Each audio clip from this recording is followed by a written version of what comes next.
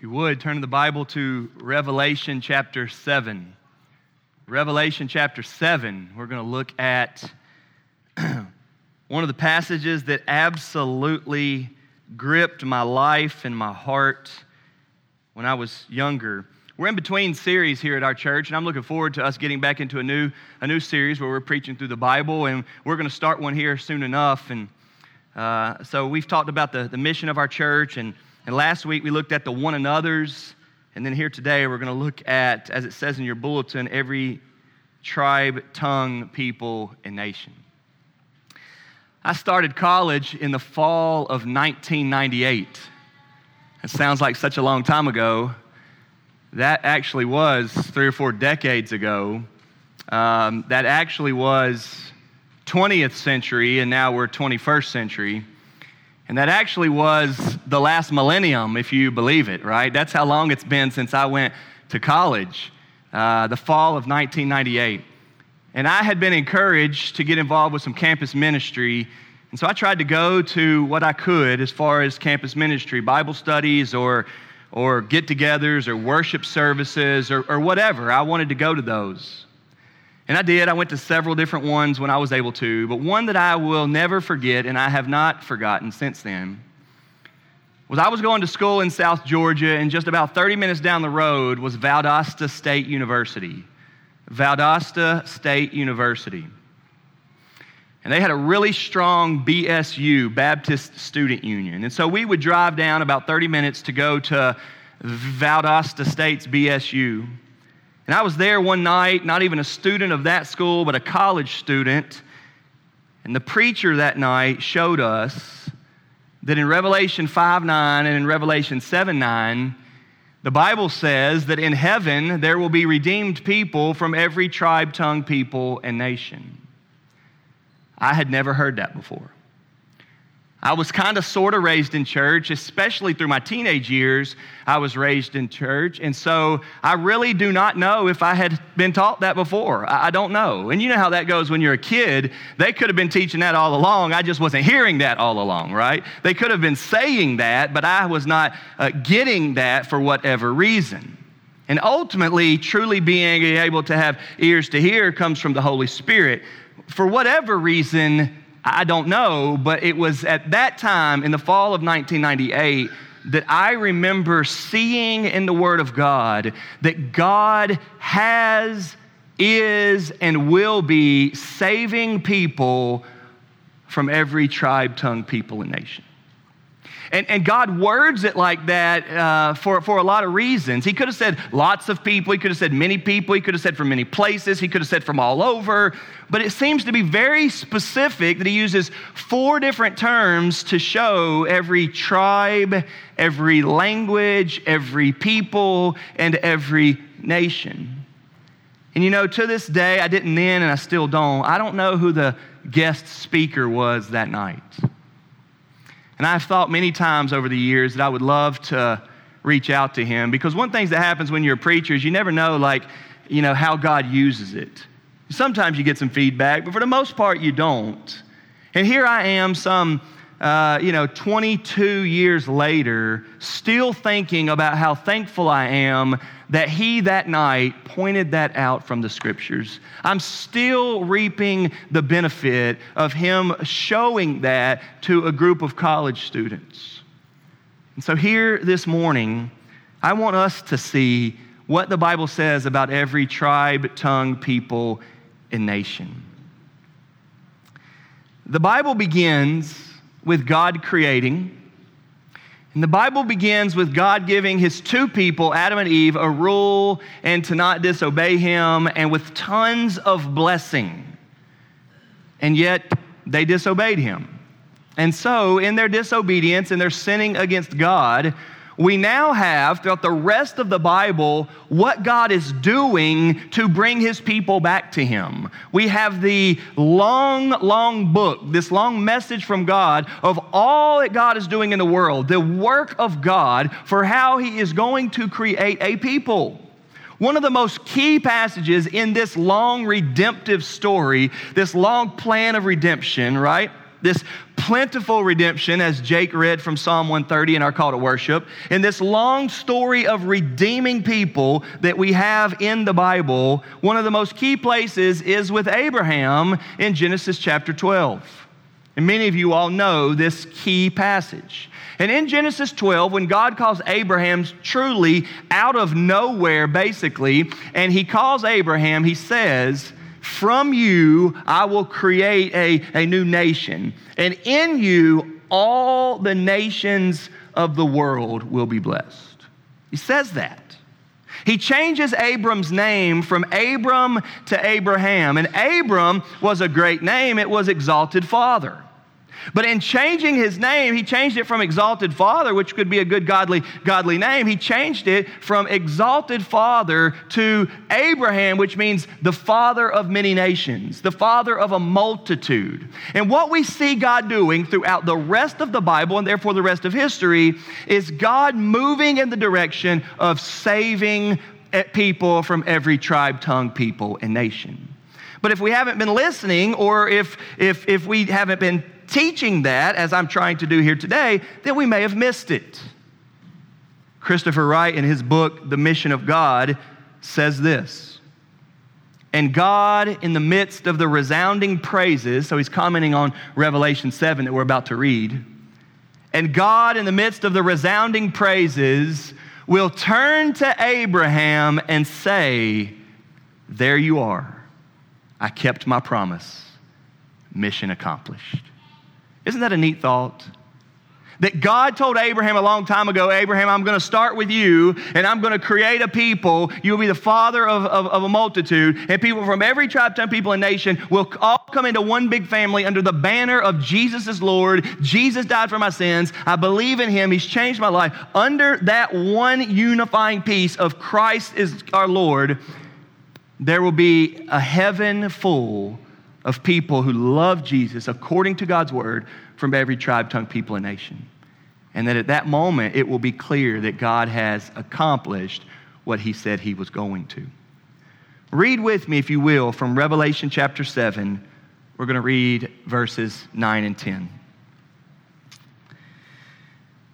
"After this I looked, and behold, a great multitude that no one could number, from every nation, from all tribes and peoples and languages, standing before the throne and before the Lamb, clothed in white robes with palm branches in their hands, and crying out with a loud voice, 'Salvation belongs to our God who sits on the throne and to the Lamb.'" Revelation 7, verses 9 and 10. The book of Revelation is the final book in the Bible. It is one revealing vision. That's why it's not plural. It is one revealing vision that God gives to the Apostle John. The Apostle John had been a faithful follower of Christ. He had been persecuted. He is now on exile in the island of Patmos. And while he's there, left to die, it seems was the case. While John was exiled there, in prison there on that island, left to die as a faithful follower of Christ, being persecuted, God gives him this vision. John writes it down for us, and it has been preserved for the church in the Word of God ever since, and we reap the benefit. In his vision, we see that God shows John what heaven is going to be like in a lot of ways. Now, all of Revelation is not necessarily all future. A lot of Revelation is the unfolding of the way God is seeing all of history. But in these few chapters, 4, 5, 6, and 7, it is pretty clear that John is looking at heaven with God seated on the throne and all of redemption circled around him. It's an awesome language. It's some flowery language, some beautiful language, and it's talking about what it looks like in heaven with God in the center and all the redeemed around him, all of creation around him, worshiping him. And what we have here in these verses, chapter 7, 9, and 10, is John looks, and it's a multitude that nobody could count. That's a lot of people, right? That's a big number.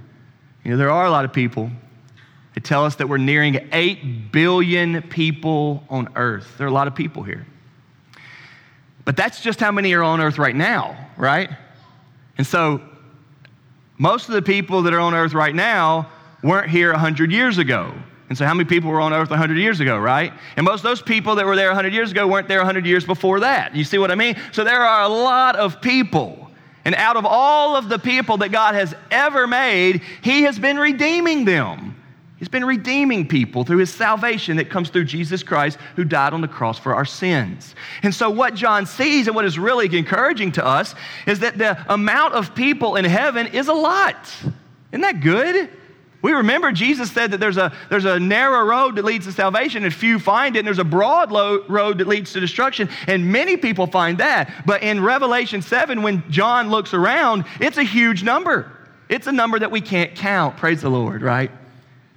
And as I've heard in a song, they sing, "May the few be many, Lord." Isn't that our prayer? Isn't that our heart? May the few be many.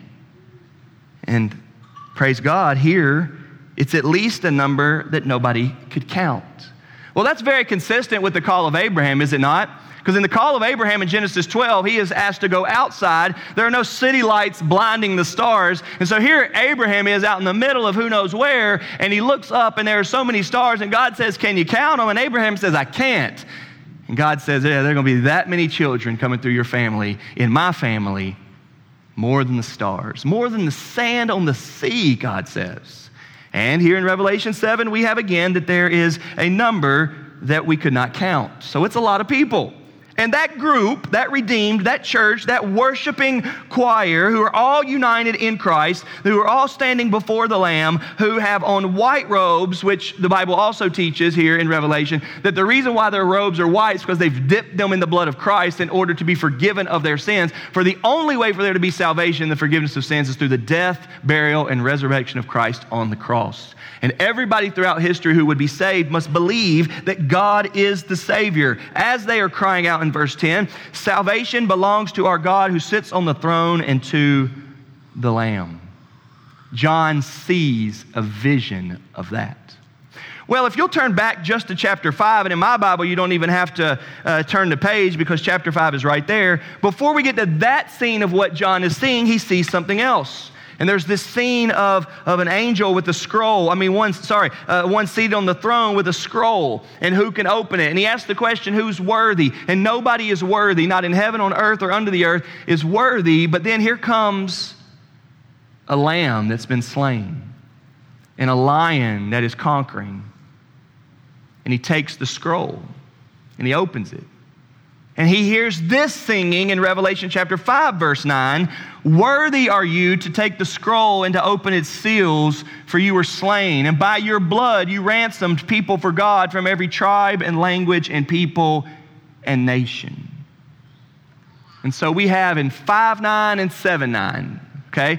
It's easy to remember, 5:9 and 7:9. We have God's mentioning of every tribe, tongue, people, and nation in heaven. And so today I want us to look at that and be gripped by it, hopefully in the same way that I was in the fall of 1998. My first point for us today is that God created every tribe, language, people, and nation. This is God's plan. This is God's working.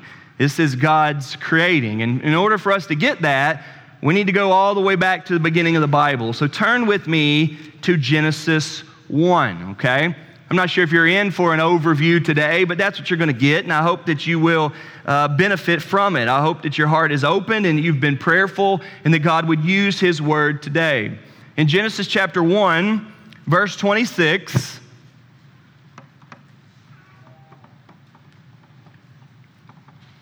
God says this, "Then God said, let us make man in our image, after our likeness, and let them have dominion over the fish of the sea, and over the birds of the heavens, and over the livestock, and over all the earth, and over every creeping thing that creeps on the earth." Verse 27, "So God created man in His own image. In the image of God He created him. Male and female He created them." Now look at verse 28. God has the first human beings, and here's what He says to them. "And God blessed them, and God said to them, be fruitful and multiply." You've heard that before, right? You've heard be fruitful, multiply before, right? But we tend to keep be fruitful and multiply together by itself more often than we take the whole statement. Look what it says right after that. "And fill the earth." Does everybody see that? Fill the earth. Now, because there are no people and because they're just right there in the Garden of Eden, nobody's thinking about all the far places that they could possibly go, right? All the way down into Asia or all the way across the sea over here into the Americas and all that sort of stuff. We've not thought about people going everywhere. We've only got 2 people and they're right there in the Garden of Eden. And so there's not a lot of emphasis right here on Fill the Earth, but I want you to hold on to it because remember, God wrote this book. And this is the book that God wrote so that you and I would understand everything about God that He wants us to understand. And in God giving us this book, He is showing us how we're going to get from this page to the last page at the end of Revelation. And then we get there, and He's describing heaven. We've got every tribe, tongue, people, and nation. Well, every tribe, tongue, people, and nation is really just another way of saying people from all over the place, people from all over the earth, right? So feeling the earth that we see here in Genesis 1:28 speaks to that. Turn over to chapter 9. In chapter 6, you have the corruption over the whole earth. You know that God says He's going to flood the whole earth. He's going to destroy absolutely everything. He does, except for Noah and Noah's family, and you know that story. But when you get to chapter 9, I want to show you something. The flood has subsided. The ark has come to rest on Mount Ararat. Noah comes out. First thing he does, he builds an altar. He worships. And so it seems like we are starting over. Look at chapter 9, verse 1.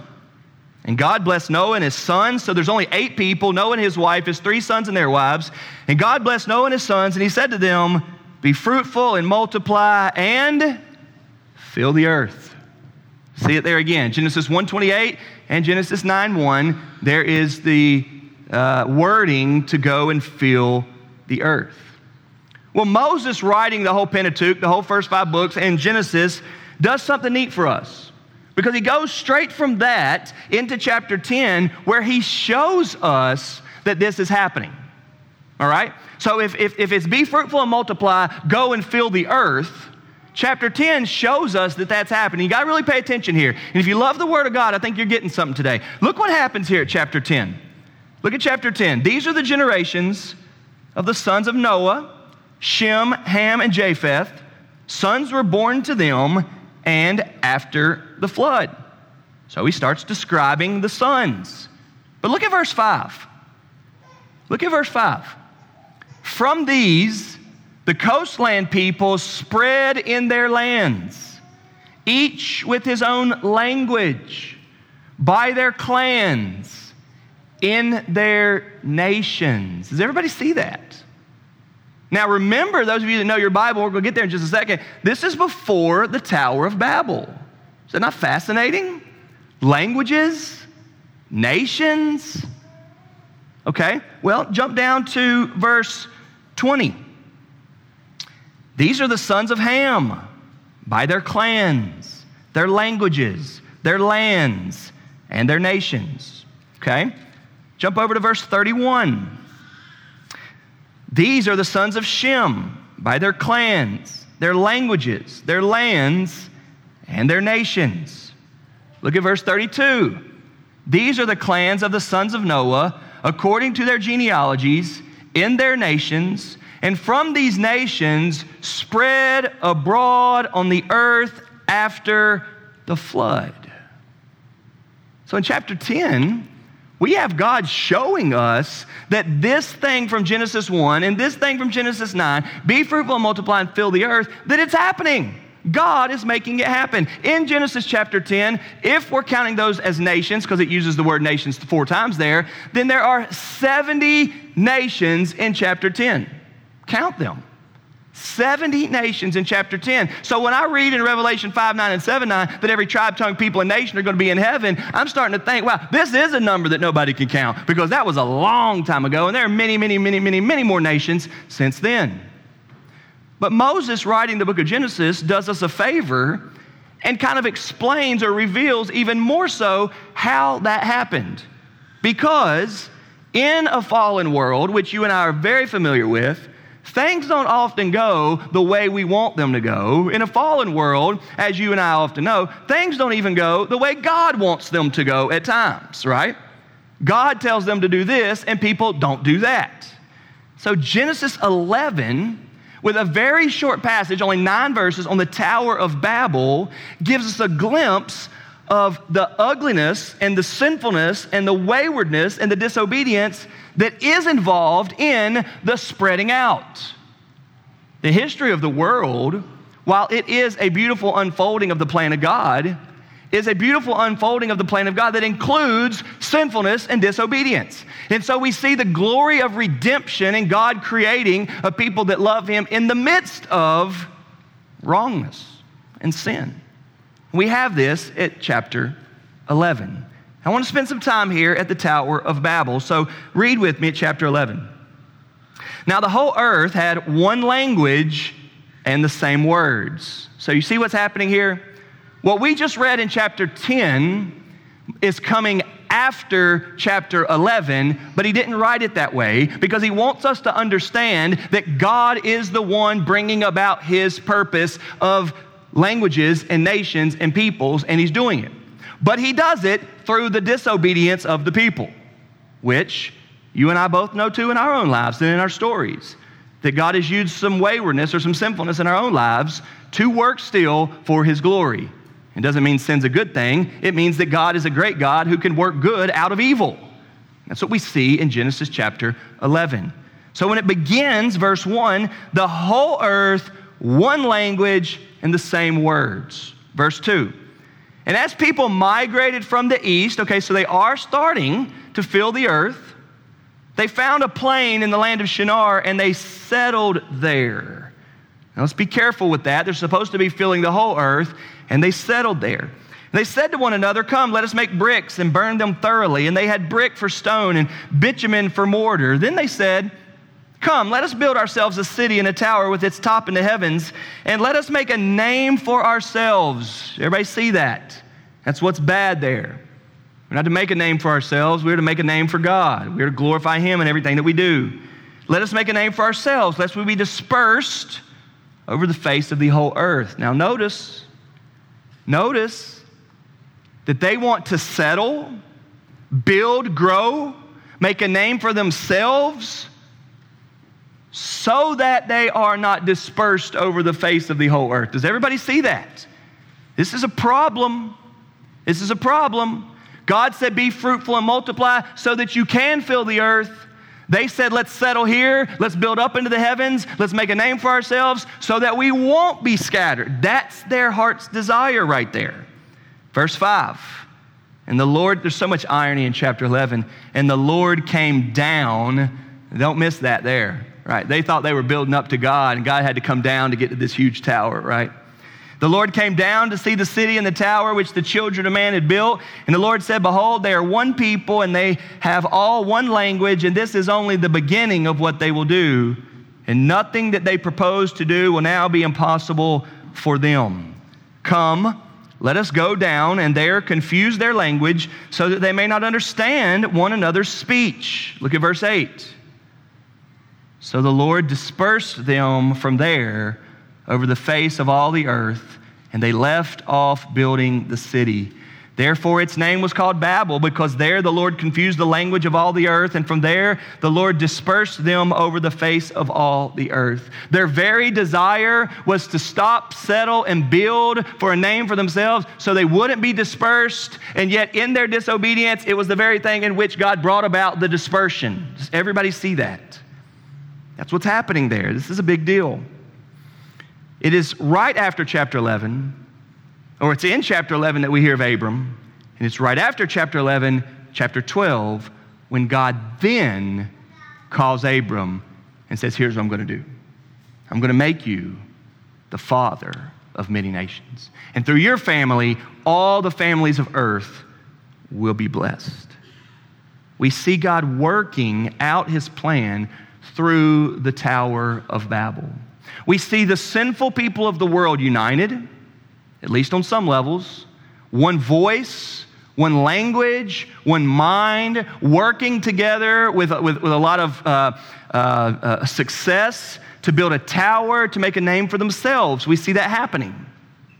And then we see God stopping that because, one, he wants him to get the glory. His name is to get the glory, and they are to be dispersed, and so they are dispersed. We see in the end of Revelation that this dispersing and this every language and every nation that is in heaven came about through this. And so it's fascinating for us to see that that's the way God did it, ultimately throughout the rest of history, to what will be a glory in heaven. Every tribe, language, people, and nation.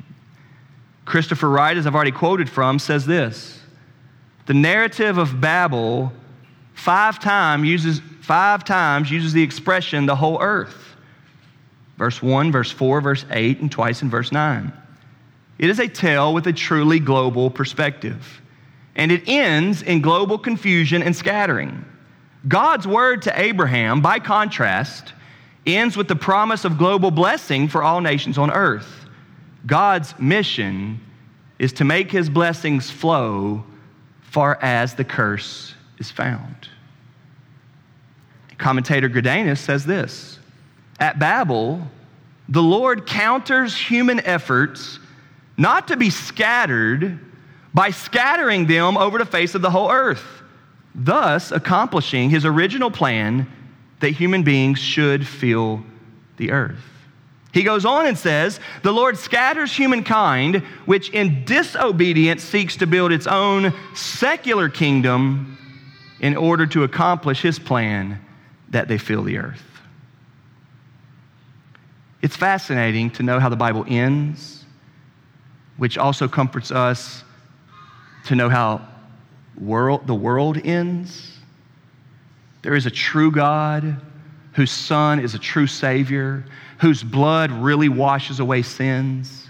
And as Matt McBroom prayed so strongly, that anybody that believes in him, this is why we go, this is why we give, this is why we work, this is why we pray, this is why we tell, that anybody who believes in him will be saved.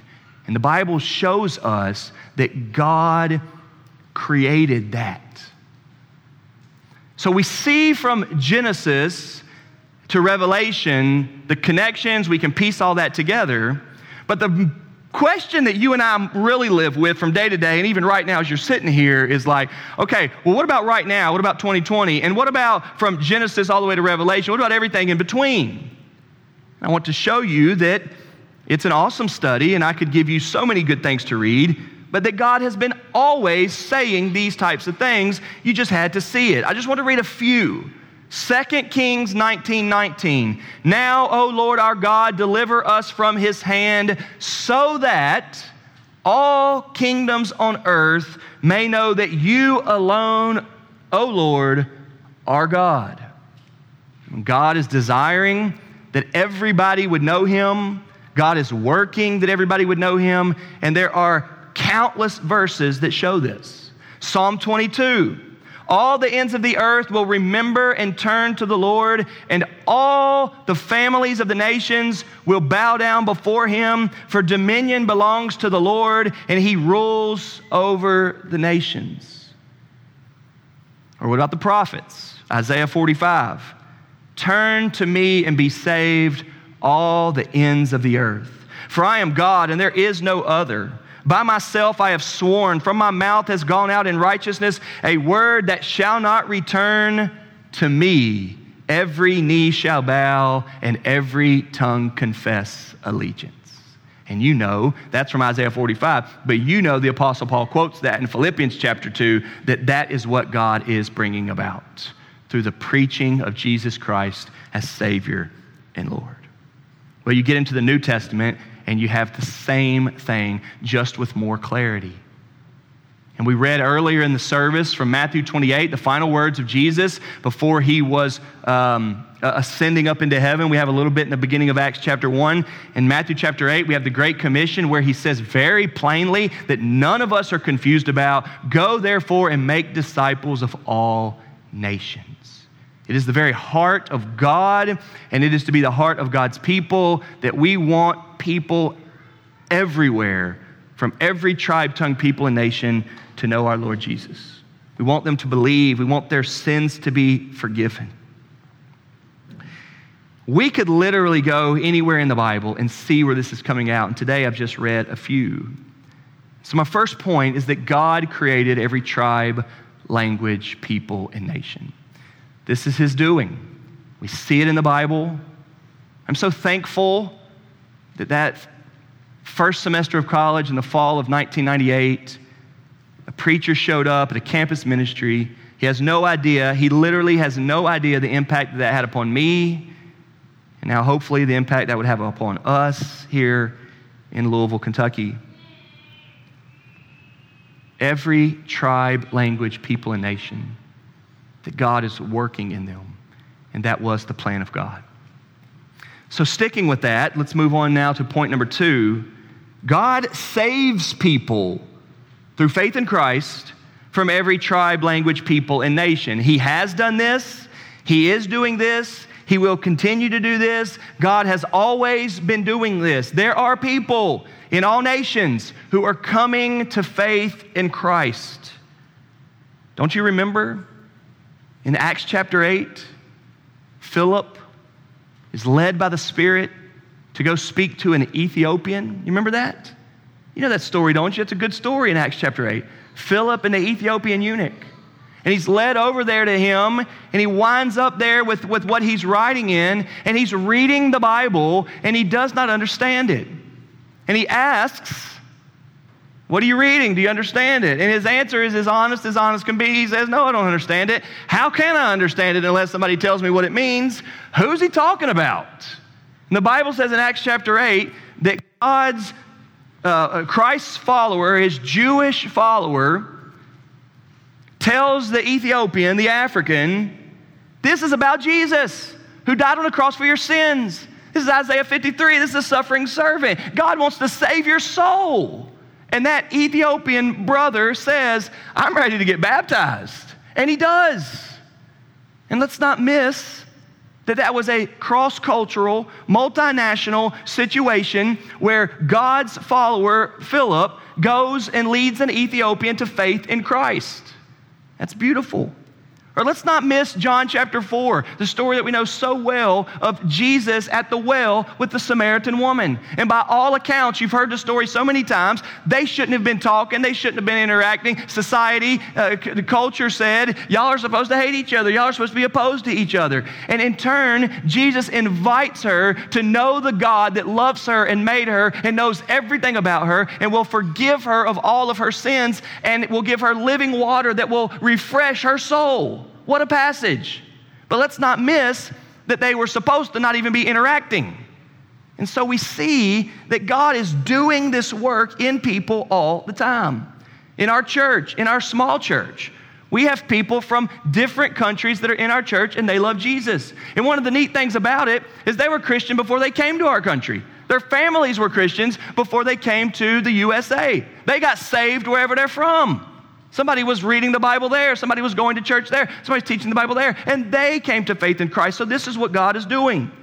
I know students in the schools around here who have just moved here. I know a family who's from Haiti that just moved to Louisville. And they go to school here nearby. They're Christians. They're part of a great church in town. And yet God saved them and is working in them. I know a boy who's been to church here. His family is from West Africa. He comes here from time to time. He's a follower of Christ, a baptized believer. He loves Jesus. And it happened before he came here. God saves people from every tribe, language, people, and nation. It's a beautiful thing. This is what God is doing. And this is what God has been doing for a really, really long time. And that's why I spent so much time on that first point, so that you and I would see that what we read about in Revelation 5, 9, 7, 9, and really the whole book of Revelation of what heaven is going to be like, who's going to be there, we see God bringing this out as we read the whole Bible from Genesis all the way through. God is working in this way. It is an encouraging thing.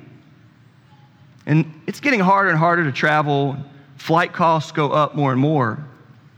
But when you do get to travel, and even now you don't even have to travel because we have the internet, we can read all these different stories, and there's so many awesome websites or email lists or whatever you can hear about all that's going on. You get to hear such awesome stories of what God's doing. It has been a real blessing in our church to have people who are going on trips. And it has been a huge blessing in our church to be able to send out a family from our church to be missionaries. And we're waiting for them to go, but y'all know who I'm talking about, and we praise God for them. And one of the most encouraging things is when we get to hear from the laymen and they tell us about the work that's being done where they're going. People that are on the ground there, living for God, teaching His Word, translating the Bible. And I want to encourage you that that's what God is doing. He is saving people. When we go and when we preach, God is saving people. Continuing to quote from Wright in his book, The Mission of God, listen to this.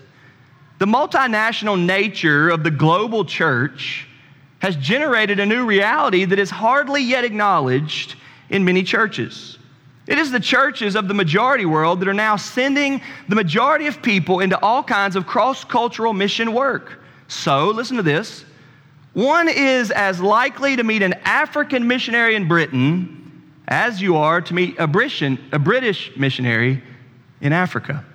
The same is true for Brazilians in North Africa or Nigerians in parts of West Africa. And the same is true for Koreans almost anywhere in the world, because if you don't know, the Koreans are goers. They are missionaries. They are all over the place living for Jesus. Here in Louisville, we have lots and lots of Koreans that are here studying and preparing so they can go even further as missionaries.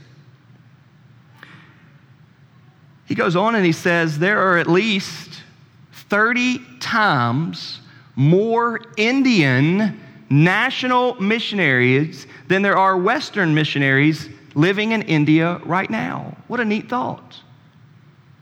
That God is working so much to bring people to Christ and build His church in places in the world like India, and He's doing it. And we get to reap the benefits of hearing that. And so my second point today is that God saves people from every tribe, language, and people and nation. He always has, and He is, and He will continue to do that. What a beautiful thing that is. And so when we read about that in Revelation 5:9, 7:9, we ought not to be taken back by that. We ought to say, of course that's what heaven's going to be like, because that's what we see Him doing. And so lastly here today, I want to remind us that even now, like always, but even now, God is working in every tribe, language, and people and nation. If you could contact a missionary right now, they would have stories to tell. If you could travel right now, you would see the church moving, working. Even right now, in all places in the world, there are people standing up with this book telling people about God's Son who loves them and died for them. And the Holy Spirit is working through the truth of the gospel to bring people to Christ so they would be forgiven of their sins. Right now, God is doing that all over the place throughout every tribe, language, and people and nation. I got an email this week. I want to tell you the country. It's an Asian country of a church where they were preaching and working. And while they were having church, the authorities came in, raided the church, stopped the service, and arrested all the pastors. And they took those pastors and put them in prison. I got the email this week. And so the pastors of that church are now in prison. And you know what the email said? It was such a beautiful thing. I felt like it was the book of Acts. The church now goes and gets outside the prison and prays out loud for them and sings songs to them and encourages them with the truth. That's happening this week. God is working. Or let me tell you another story. Coming from a different place, South America. I got an email this week from some believers in South America telling me there's some people in their church that are really sick and they're having a hard time with it. But it's been a beautiful thing to see their church rallying and gathering and praying for them. They said there's been a uniting of their church body in prayer. That prayer is one of the things that God is using them right now. As many people are sick, one of the things that God is using to bring their church together, to hope in God, trust God, believe God, follow Christ through that. It's awesome to think about that happening. And we know some missionaries in France I've told you about, who are recently traveling back to France. And they said that they are hearing of so many people getting baptized right now in France, especially Africans that are coming over to France to work. So many people getting baptized right now that they can't wait to be back because the church is thriving and the church is so encouraged. And I tell you those stories so that you would be encouraged that today, right now, God is working in so many places. Now, our experience also lets us know that this is never an easy thing, right? It's never downhill and smooth. There's opposition in the world, always. But let's not remember that in Revelation chapter 7, what they sang is, salvation belongs to our God. It is God who saves. When I think about what God has done in your lives or what God has done in my life, I love the songs of Revelation because it is God who's done it. God did that. God did that. God did that. God did that. What humbled you? God did. What caused you to be repentant of your sins? God did that. What caused you to be so committed to the Bible? God did that. What caused you to love His truth? God did that. That's the testimony. And it's a challenge for all of us to analyze, did God really do that in me? Or am I just going through the motions because somebody invited me or because my parents told me to or something like that? Or did God actually do it? But the testimony of heaven is God did that. He changed my heart. He gave me a love for Him. He forgave me of my sins. And that testimony in heaven is one that will happen from people from every tribe, language, people, and nation. And so if this is what God is doing in the world, then we want to be a part of that. We want to be goers and givers. We want to be prayers. We want to be those people who are thinking, God, use me to that end. God, use our church to that end. Give me eyes for that. Give me a heart for that. Open me up to that and help me see it. I wonder today if there might be some people who've never heard it like I had never heard it. And your heart is being open to every tribe, language, people, and nation. I wonder if there might be people here today who are thinking, I want God to use me for every tribe, language, people, and nation. I talked to a school teacher recently here in town that's a Christian. And they said working in a school as a Christian can be really a challenging thing. You don't meet a lot of Christians, and so it's very much so a minority at times. And they said that they recently found a coworker at their school who's a believer. It's been awesome. And that believer's married, and they've invited this person over to their house for dinner, and they've spent a lot of time together. They've talked Jesus, they've talked church, and they've talked Bible and all of that. He tells me how encouraging it's been that he's met another believer at work here in Louisville in the school system. And now two believers are linked up and they spend time together as a family. But let me share this with you. That believer that they've bonded with so much was born in Iraq, transplanted here several years ago, now works in the school system and follows Christ. Was a believer in Iraq, moved here, and is a believer now. And is such a blessing to my friend who is a teacher. This is what God is doing all over the place. And I want our church to be involved with it. I want your heart to be open to every tribe, language, people, and nation. God is working. Those people love God and love His Word and follows Christ. And God's working here as well. And may God move in our hearts to love His gospel and love His Savior. And God loves us through Christ. And God loves those people through Christ. And may God continue to work in us to that end. I'm going to ask the band to come up. We're going to sing a closing song here. If you're not trusting in Christ and you need to, you see that the songs in heaven and Revelation are all about Christ being a Savior. And you don't love Jesus yet, you can respond now. We want to help you follow Jesus. If you need to be baptized because you've not been baptized yet, we want to help you move in that direction. If you're looking for a church to belong to and you want to be a part of this church, you can make that decision now. And for every one of us, may God's Word grip us with every tribe, language, people, and nation, that we would have hearts and want God to continue using us to that end, that we would be used by God to get to heaven and help others get to heaven. Let's pray. Father in heaven, thank you for your word. Thank you, God, for your commitment to bringing salvation to all peoples spread throughout the world. Father, move in our hearts now. And Father, I don't know exactly how you call people to the mission field. But Father, I pray you'd be working in our hearts now to raise up missionaries. You specifically said that the harvest is plentiful, so we should pray for workers. And Father, we do that now. God, thank you for Jesus, who is the Lord.